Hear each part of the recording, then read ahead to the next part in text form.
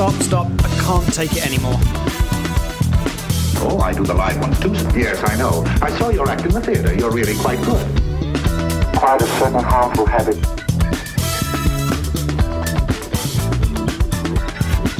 Stop it now, I'm leaving. Hello and welcome back. We are breaking up with RBS. This is episode 16. I am Tawny Santabria. And I am JDK Winnikin. We are here to debunk the junk. Whatever that junk may be. There's so much of it.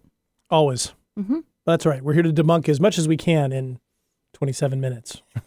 How you doing, Tawny? I'm doing good. Let's get going. Let's go on. Yeah, let's not waste any time.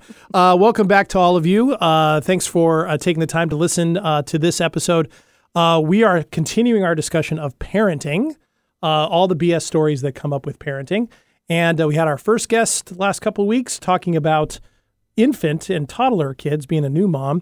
And we are really excited to have another guest with us. And I'm excited to say for the next 2 episodes. Yes. We just figured right out of the gate we would just get her for 2, right? Because 27 minutes is not long enough. Who's going to talk to us about being a mother to teenagers, among other things. So, Taryn, welcome. Thank you. Thank you for having me. Oh, we're excited. Thanks for coming on. BS stories about being a parent of teenagers. There's so many. Yeah, I was going to say, seems like fertile soil. Fertile's a great word. So you've listened to the show and you reached out and said you would be willing to come on and talk. So what comes to mind? What's top of mind for you to talk about with BS stories involving raising teenagers? Or you want to give any background on the kids that you've got, or? Yeah. First word that pops in is perfectionism, trying to be the perfect mom. Mm-hmm. There's a lot of BS in there, and especially when it comes to a blended household. I've got my 2 daughters, ages 17 and 12, almost 13, and my partner has 2 kids, 19 and 16. So we've got a gaggle of teenagers in our household. Wow, you in the thick of things. So thick. Yes, yes. So the perfect mom. Tell us more about that. Oh my gosh, the perfect mom says the right things every single time, knows how to respond when they're having their ups and downs. The perfect mom knows just the right emotion to have, fix the right meal. It's going to make everyone really, really happy all of the time. That's the perfect mom. Yeah. Do you know anybody that is a perfect mom? I mean, this is like almost like outer space type of stuff. I think it must be in another universe because it's certainly not any mom I've talked to. Yes. Where do you think that comes from? I mean, well, growing up, you think, okay, I'm not going to be my mom.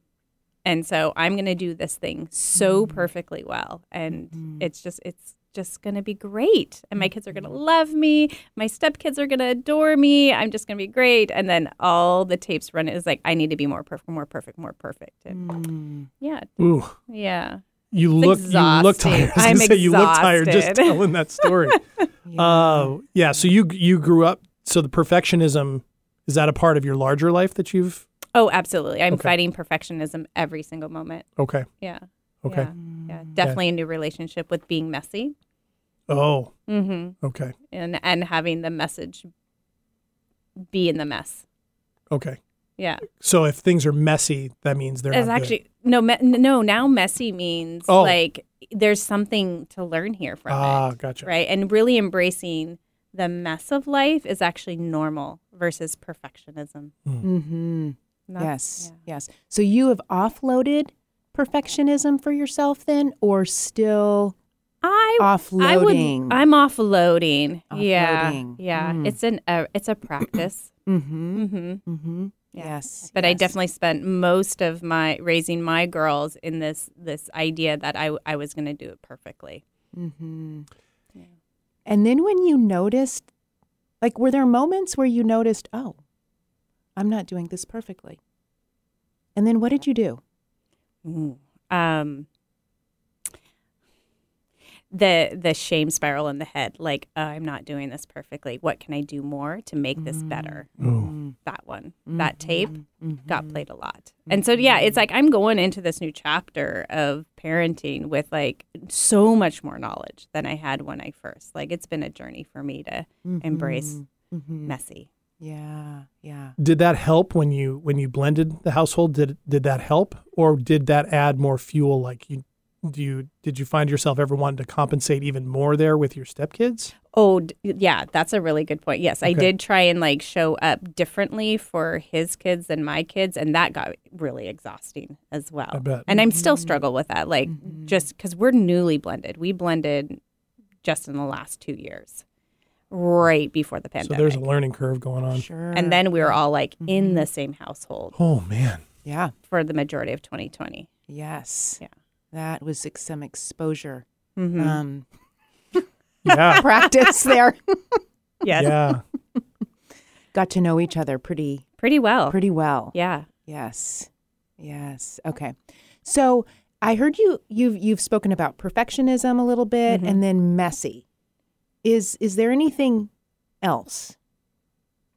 Authenticity, just not trying to be in either place, but just being ourselves and accepting the kids for who they are. That has been a real gift in this blended space, is they actually are quite lovely independently. And we can create a lot of fun when we just get to be ourselves. Yeah. And how do you like how do you know that you are in any given moment yourself with them? When I'm laughing. Fun. Yeah. And humor. Fun. Yes. Humor, creativity. We love fun and humor Yes. here. Absolutely. Absolutely. It really is a sign of that, isn't it? I mean, because it seems like laughter and enjoyment, that's when we're being uninhibited and not. So is that, Tani, is that coming from not a laughter and that type of stuff, and enjoyment is not a headspace thing, is it? Right. It's not a problem space, right? So certainly there's some heady things that we find funny. Sure. Right. And so it may be a little bit of a blend for sure. But when we're laughing and we're smiling and we're having fun and we're playing, we're not overthinking. Yeah. And there's an openness that people seem to want to follow. We've talked before on here that whatever you bring into something, the other people will start to respond to that. So you bring in anger and frustration, people start to adjust to that. But if you bring in laughter, and frankly, everybody wants to be laughing most of the time, don't they? Don't people want to feel good most of the time? And that's like the ultimate expression of feeling good. Yes. But we take so much too seriously. So much. Right. This whole parenting thing, we take very seriously too often. Equal self-judging ourselves. Like there's this supposed standard that we need to be following. Well, who decided what the standard is going to be? Who wrote that book? Yeah, whoever it is, I don't think a lot of people have read it. Or they think they have. They think they have. They've interpreted it as that, but it's not even true. Yeah, it's what we hear over and over again, right? The expectations, the idea of what it's supposed to look like or should look like. One of those ultimate bullshoulds. Yes. Writ large. Yes. Sort of doing the right thing, whatever the right thing is, whether it was different than our parents did, because we didn't want to do what our parents did, or whether the right thing is something we read in a book or we learned somewhere else or compared to somebody else, or like right. We see it on Instagram, like, oh, that's the perfect family. I need to be like them. Oh man, that keeps coming up too. Right? Social media, I think, can be a killer for messiness. Oh, Yeah, and it keeps us in our head quite a bit too, because then we're in that thinking space in relation to what we see. How do I do better? How do I do it that way? What's wrong with me? Why can't I look like that or be like that or be as creative, right? So all of that is headspace stuff that keeps us sort of, in a more anxious space. And I think that's what's happening at a greater rate, not compared to adults, but maybe compared to previous generations for teenagers. Yeah. right? They're in their headspace quite a lot. Mm-hmm. Well, and they're also seeing so many other teenagers that are producing stuff out there and comparing themselves, which when I was growing up, it's like you had that moment of social clicking, you're with your friends, and then you come home and then you're not in that comparison anymore because you're not in that visual space or energetic space. Sure. You're just in your own space. Yeah. So they're seeing it all over. Mm-hmm. Mm-hmm. Yeah, they don't get a break. No break. Mm-mm. Not just even the natural break. We were talking before the show of what would happen for us when we would come home from school. We could do chores, homework, look at the wall, or talk on the phone that was attached to the wall, right? So That everybody could listen that to. everybody could listen That to. had the 10-foot cord on it that you're trying to pull right. into your bedroom. If you're lucky, you can hide in the closet. Yeah. Right. So you didn't have a whole lot of exciting choices, and you had a lot of built-in sort of, maybe I'll just take a nap. Read a book. Yeah. Right. Have space. mhm. Yeah. There's some space naturally. And it's such a fundamental difference from our own experience, right? We're living through a period, like I think in 100 years, when we look back at this time period, people are going to say, this is along the par of like the Industrial Revolution in terms of lifestyle changes and what that has shifted. Mm-hmm. And that the Industrial Revolution shifted the family dynamic. It shifted the experience of people growing up and what expectations they had for their lives. I think we're probably living through something like that too, because the difference between just our generations and the ones you're raising, Taryn, is profound. Mm-hmm. And that's got to be on some level terrifying for parents, isn't it? Just anybody just like, oh my gosh, how can I relate to what, or how can I be effective with these kids when they have such a different experience that I've had? Well, it's relate, and how do I keep up with them? I mean, last night we were talking about TikTok and something that's going around. I was like, I don't even have the TikTok app on my phone. And then I doubt myself, should I be following what's on TikTok so I can have a conversation with my kids about this or not? And it's like, no, that's their thing. That can be their thing, and I'm okay with that. But you go through the doubt of, should I be catching up with this? You're not missing anything. That's what I'm hoping. That's just my opinion. So much for TikTok being interested in helping us out, right? So much for that. I just burned that bridge. Yes. You're not missing that much. It's short attention span stuff, but it is huge. It is big. And so Tawny, I mean, you see this a lot. I mean, you're talking to people like this a lot. Comes up for you with all this kind of stuff for like what. We're talking about teenage kids who are running the gauntlet of just everything that it takes with being a teenager, learning what it means to be an individual person, individuating in that sense, being in a natural spot of trying things out. With all this going on, what can we tell parents? Yes. You don't need, well, kind of like what we told parents last week, right? We don't need more information necessarily. We need more connection with our kids. Yeah. Right? How do we keep the lines of communication open with our kids? How do we pick up on moments, especially for teenagers, right? It's just fleeting. Like there's a moment or two that they reach out. Just the and flash. we want to be sort of ready for that, but not just overly ready for it, because then they'll sense it, right? But And shut down the door. Exactly. We don't want to get too excited when we see this door open, right? We want to play it cool, but we want to be aware enough that we're going to be able to take that moment or two to show some connection, to be in that space with them when they reach out, and less when we want their attention and they better give it to us, right? Because we do try to connect with them, but we often are connecting with them in the way of, look, I have some important information that you probably need to know. We need to sit down and talk about this. Oh. Yeah, make it so serious. And they're not ready for that or open for that. But there's so many opportunities that they do reach out to us. But then if we're busy, if we've got a lot going on, we miss out on those. And those, forget all the information out there. Forget TikTok, right? You don't need to know about those things necessarily first. Right. And it would seem to me too that, at least in my own experience being a teenager, when I was a teenager, when I would give my parents that little crack in the door, that opening, if they tried to push that opening too much further open or kick it down, Right. You got to play like, it cool. Here's an opportunity. Yes. I would just, Yes. no, right away. Right. We can't get too excited as parents. But if we Yeah, miss could you imagine those, we're like jumping up and down? They're sharing. Yes. I know. Oh, this is going to be so amazing. No. Yes, let's do this for the rest of the evening, right? Like, yeah, we have to play it cool because if they get to reach out, sort of like in couples work. So I do a lot with couples at the Gottman Institute. They talk a lot about bids, where a couple will reach out, or each partner will reach out to each other. If we miss those bids, the more bids we miss, the more indicators that we're not being present. Well, we may not continue the relationship for the long. Oh, I see. Right. I see. Because we're missing out. Miss too many bids, miss the boat. Same thing with our kids. When our kids reach out, we want to respond in a way that is an opportunity for connection.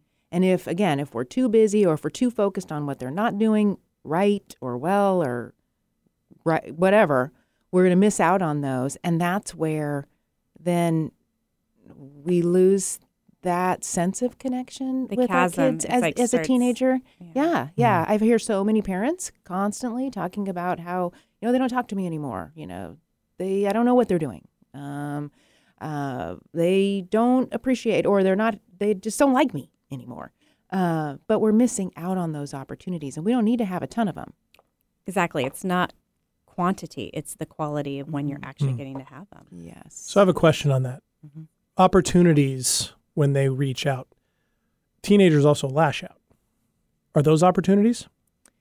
Or is that just because they're coming from a space where sometimes. Okay. Sometimes. I think that's the part of, as a parent, how aware are you of your individual child, right? Taryn, you have 4 in the house. 4 unique individuals. Right. So how do you keep some awareness and presence around so that you can pick up on some of these, whether it feels like a lashing out, because that could be a story, Right. That's true. right? Or whether it doesn't, right? Right. They might just be angry or frustrated. Or Just emotion. Just have emotions. Just have emotion. Right. Yeah. Right. Yeah. Lashing out could be a story, couldn't it? Mm-hmm. Yeah. Because I think about the idea of, what can put parents on their heels, right? You have these well-intentioned parents that want to do the right thing, as Taryn's talking about. Kid gives a strong push, right? Can go one of two ways.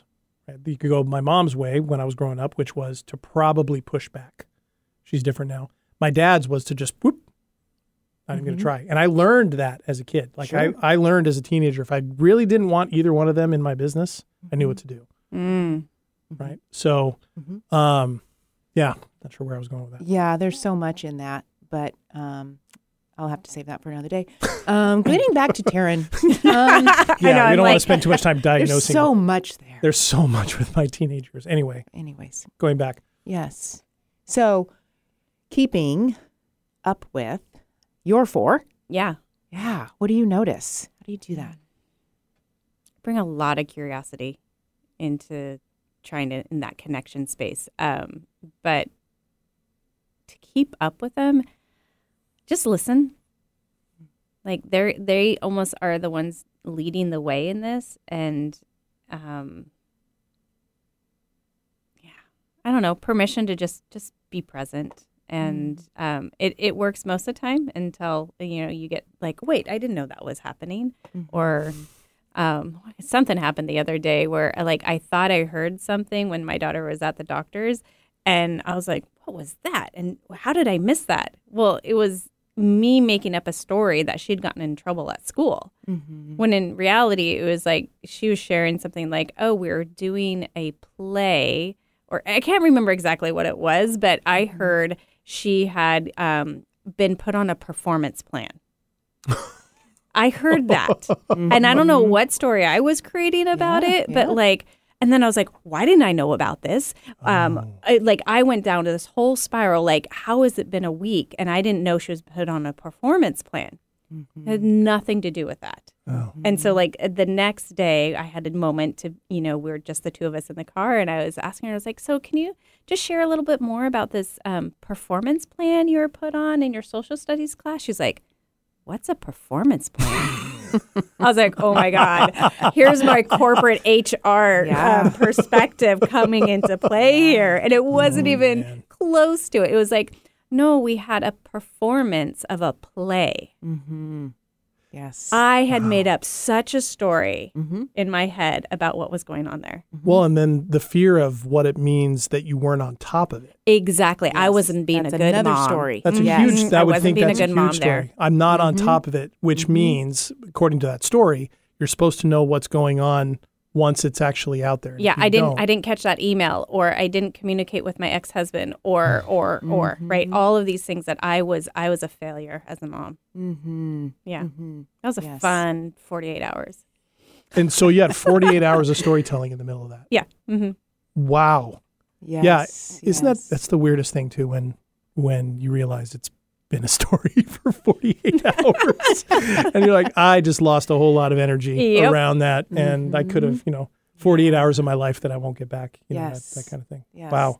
Yes. So that's a common one, isn't it? The being on top of it.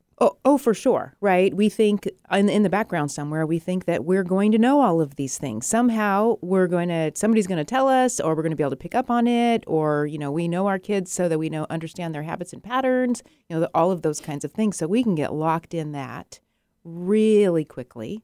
And then we're missing out on opportunity. Yeah. Yeah. Well, and it brings it back to what we've talked about so much on the show, that the only way to do that is to know where you're at.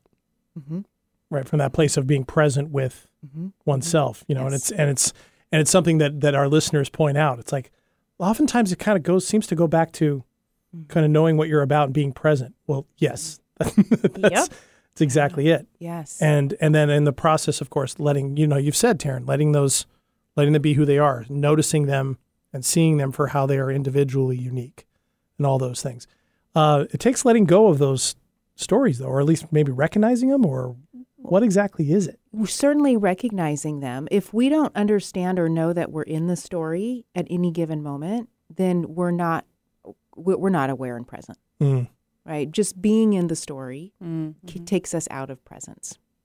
So I always say, notice. Any tips? Notice. So noticing the story. We're gonna get it tattooed on you. Yeah. Right. Right. Notice.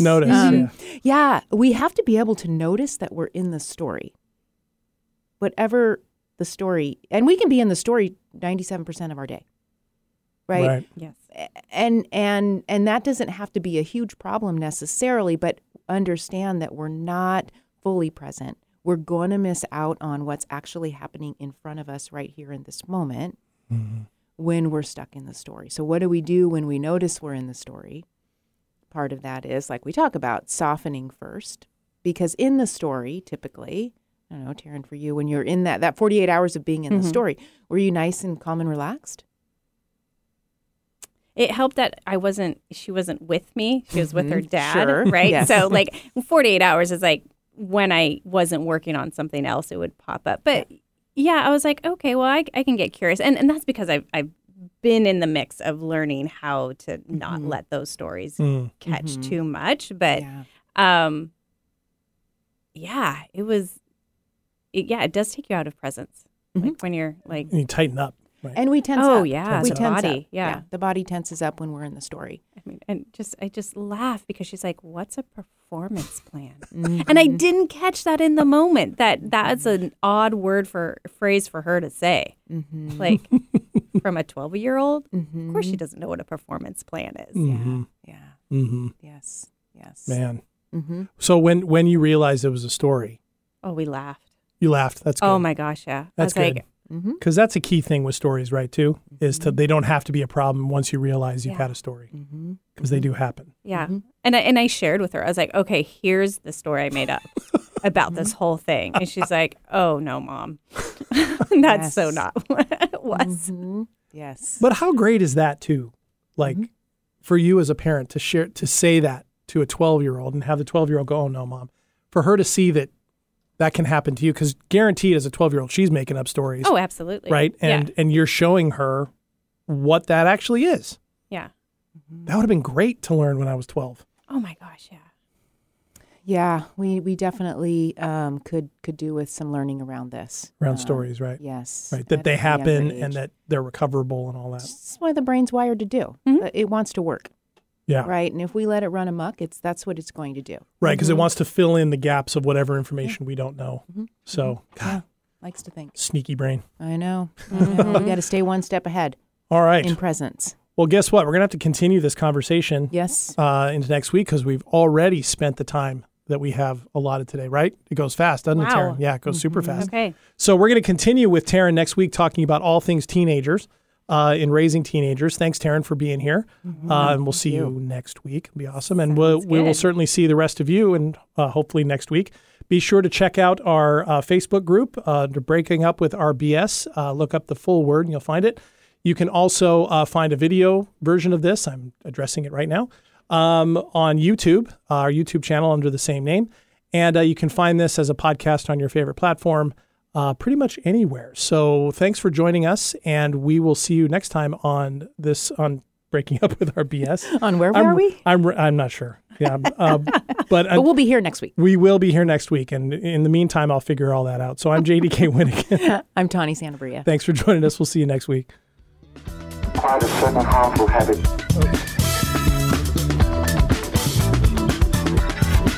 Stop it now, I mean it. I don't think he felt anything after the crash.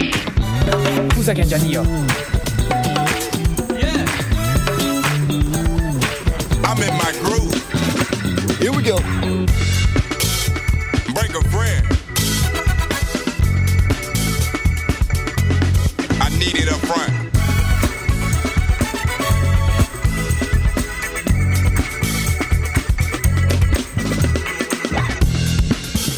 To be right, everybody else to be wrong. I got something to prove. A new man has come into my life, and I'm going to stay here in New York to see what it is about him that intrigues me so.